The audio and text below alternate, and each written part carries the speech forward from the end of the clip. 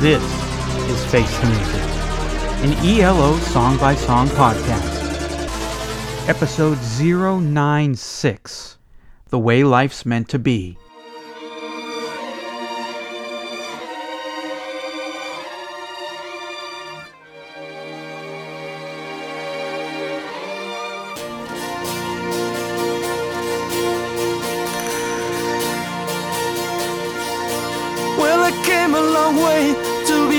Today, and I left you so long on this avenue.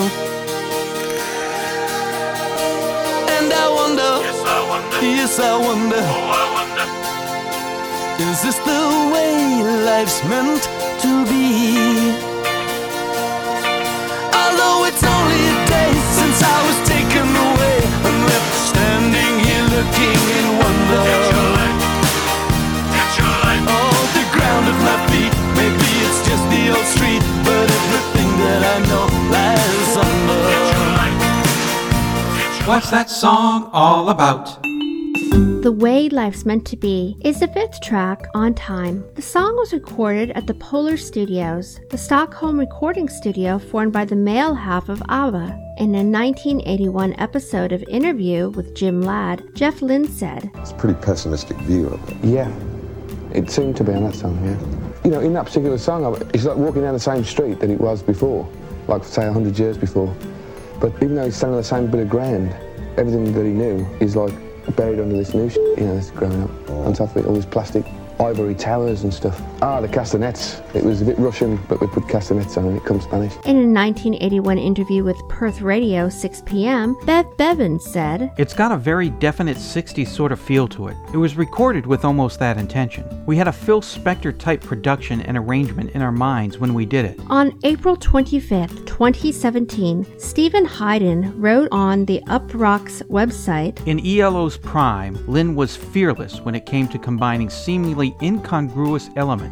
The Beatles and disco, acoustic guitars and synthesizers, old-fashioned songcraft and UFOs. On Time, ELO co-mingled songs like Yours Truly 2095 and Ticket to the Moon with The Way Life's Meant to Be, a blissful slice of brill-building pop that sounds like it was produced by Phil Spector on Mars. At the end of the 80s, Lynne would essentially replicate the sound of The Way Life's Meant to Be with the Traveling Wilburys and on Tom Petty's Full Moon Fever." Life. Don't talk to me about life. I'm Eric Paul Johnson. And I'm Eric Winsenson. This is an ELO song that doesn't sound like any ELO song before or after. It's got sort of a flamenco kind of guitar, or flamingo? It's flamenco, isn't it? Flamenco, yes. It's co, not go.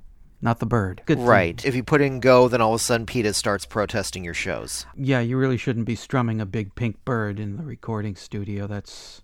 As far as I know, that's not one of Jeff's kinks, but really we don't know much about his private life. That's true. A little sidetracked.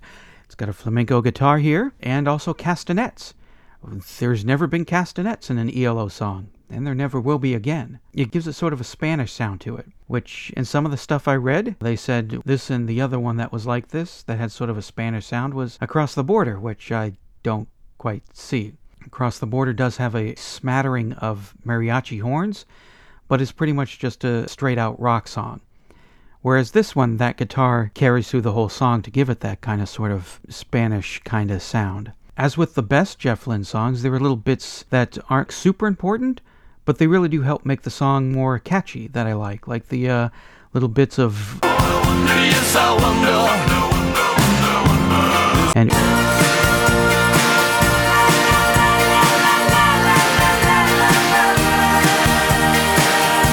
during the instrumental breaks. And for the first time, the guitar solo in this, the guitar sounds like something a lot like Duane Eddy.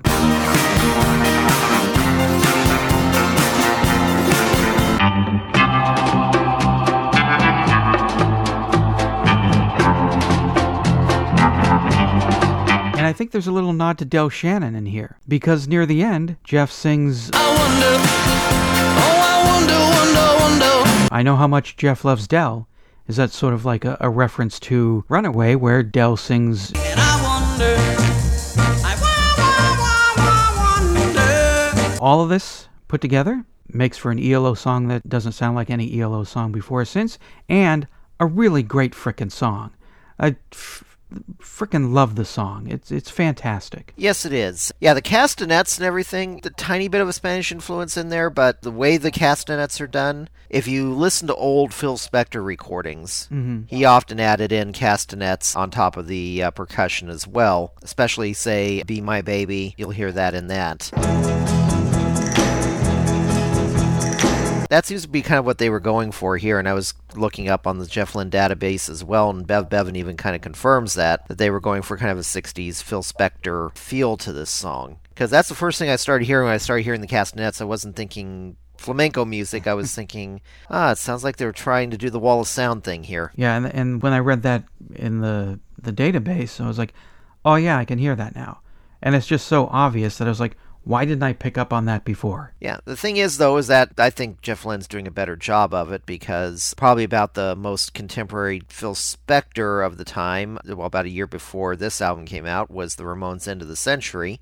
Oh, yeah. And by then, Phil Spector was just known as throwing in tons and tons of stuff for no reason whatsoever. Because Wall of Sound never really worked in stereo. It worked for mono. He was good for producing something that sounded good when you had to do all that layering in mono, but when it went to stereo, it just sounded like somebody had spent way too much time bothering and overproducing everything to the point to where it just turned out to be mush.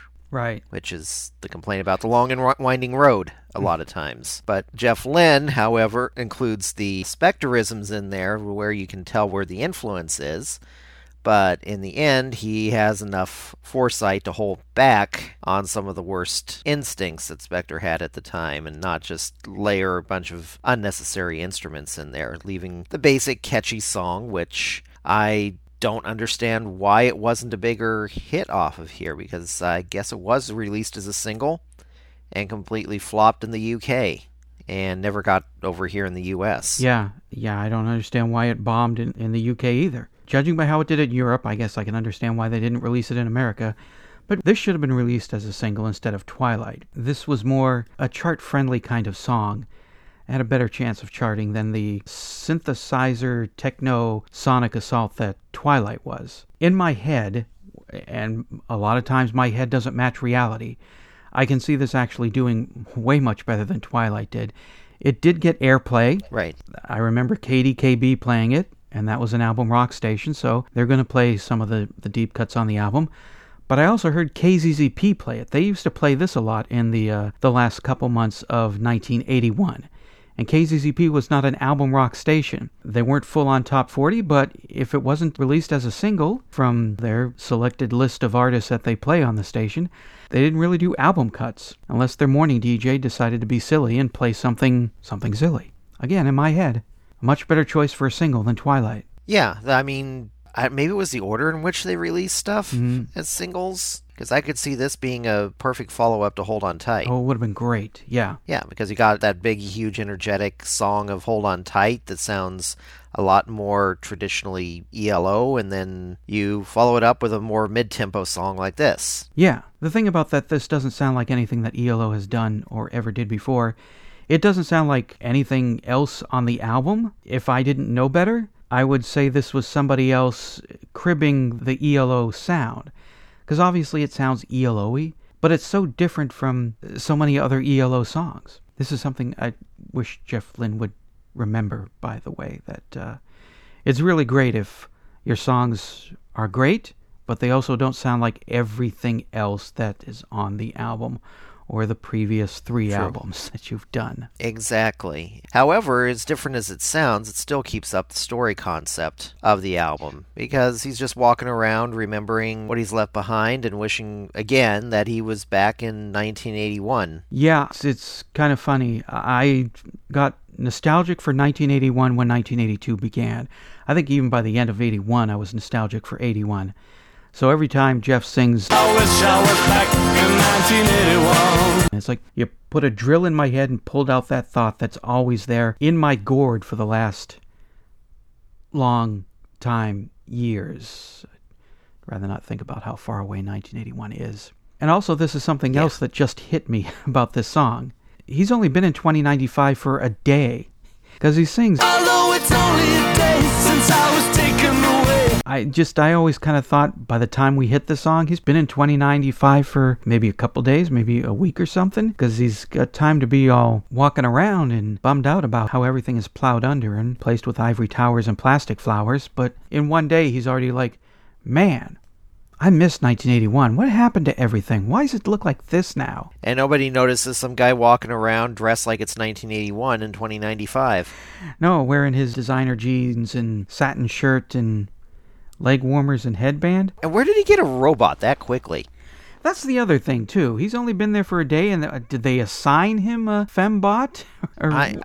I don't know. Maybe Amazon's still around, and Prime can get you a robot within a day? I don't know. Of course, he would not have even known what Amazon was back in 1981. No, he would not. Actually, hey, that would be a perfect concept. Get an Amazon from Amazon. There you go. Within a day, he's already met and, I don't know about fallen in love, but some kind of attachment with a... I thought you were going to do another F word. Formed an attachment with a fembot, and he's been to the moon and back. The future moves really fast, or the Earth has slowed its rotation so days last longer in 2095, so maybe that's why it's only a day, and he's already fembot and been to the moon and back. Yeah, because in 2020, it takes me at least 45 minutes to convince myself to get out of bed. I'm not out looking for robots and heading to the moon. I'm just going, oh, God. Do I have to go to work? Yeah. Then again, you naturally moved through time into 2020.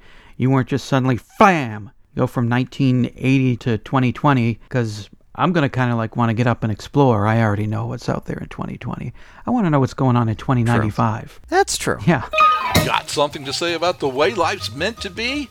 Yes, you do. Then call the telephone line voicemail. 623-850-3375. Call now. Was it a hit or was it? The Way Life's Meant to Be was released as a single in the UK in March 1982 with Wishing as the B-side. It was the first ELO single that did not chart in England since Knight Rider in March 1976. In Germany, though, it reached number 30 on the Media Control Singles chart. It was covered by Volker Lechenbrink in 1981 and Peter Orloff, also in 1981. It was parodied in 1984 by the Loons Till Death as The Way School's Meant to Be. And it's plastic colored. I wish I was back in 1981. Is this the way school is meant to be? It's time for a great line from ELO from this week's song. What's my line?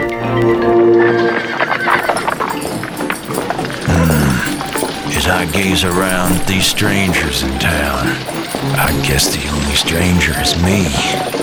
And I wonder, yes, I wonder, is this the way life's meant to be?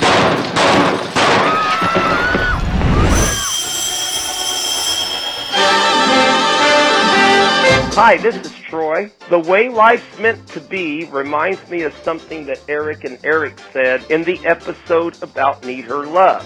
They said that song provided a clue as to who Jeff's favorite Beatle was, George Harrison. Well, I definitely agree with that, and I think The Way Life's Meant to Be seconds that in a way, because I can completely see George recording this on most any of his albums. I think it would have fit on All Things Must Pass, and I think it would have best fit on Cloud 9. I think it would have been an excellent track on there. Also, I think this would have been a great fit for the Traveling Wilburys. George singing lead on it, Roy singing lead, or better yet, George and Roy doing a duet. I think that would have sounded so good. And I can also see Roy Orbison doing this as a solo work if he had lived long enough to do another album with Jeff producing.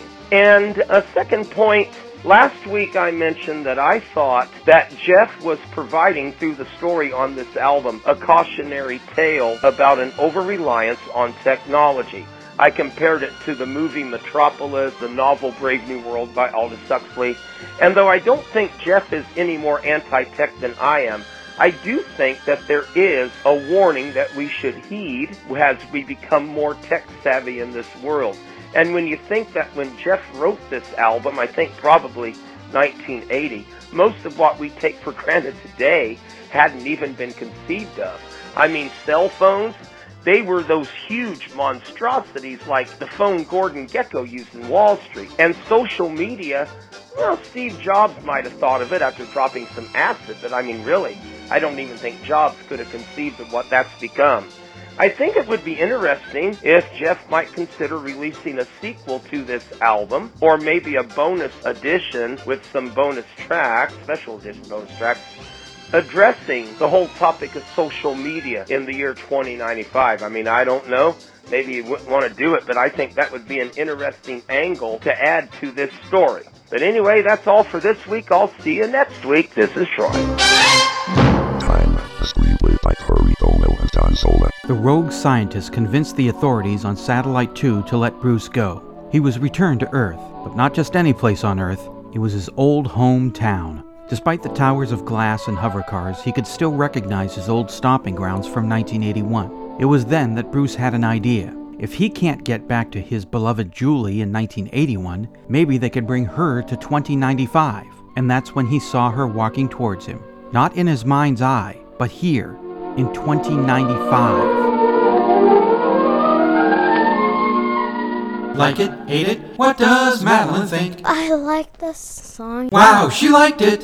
Face the Music, an Electric Light Orchestra song-by-song podcast, is a production of Radio Trolla Entertainment, Assorted Deli Meats Amalgamated. You can contact us by voicemail at 623-850-3375 or email us at eloftmpodcast@gmail.com. Keep up to date on the show by joining our Facebook group and spread the word by sharing the link or giving us a quick rating on iTunes. You can financially support the podcast at patreon.com/ELOpod.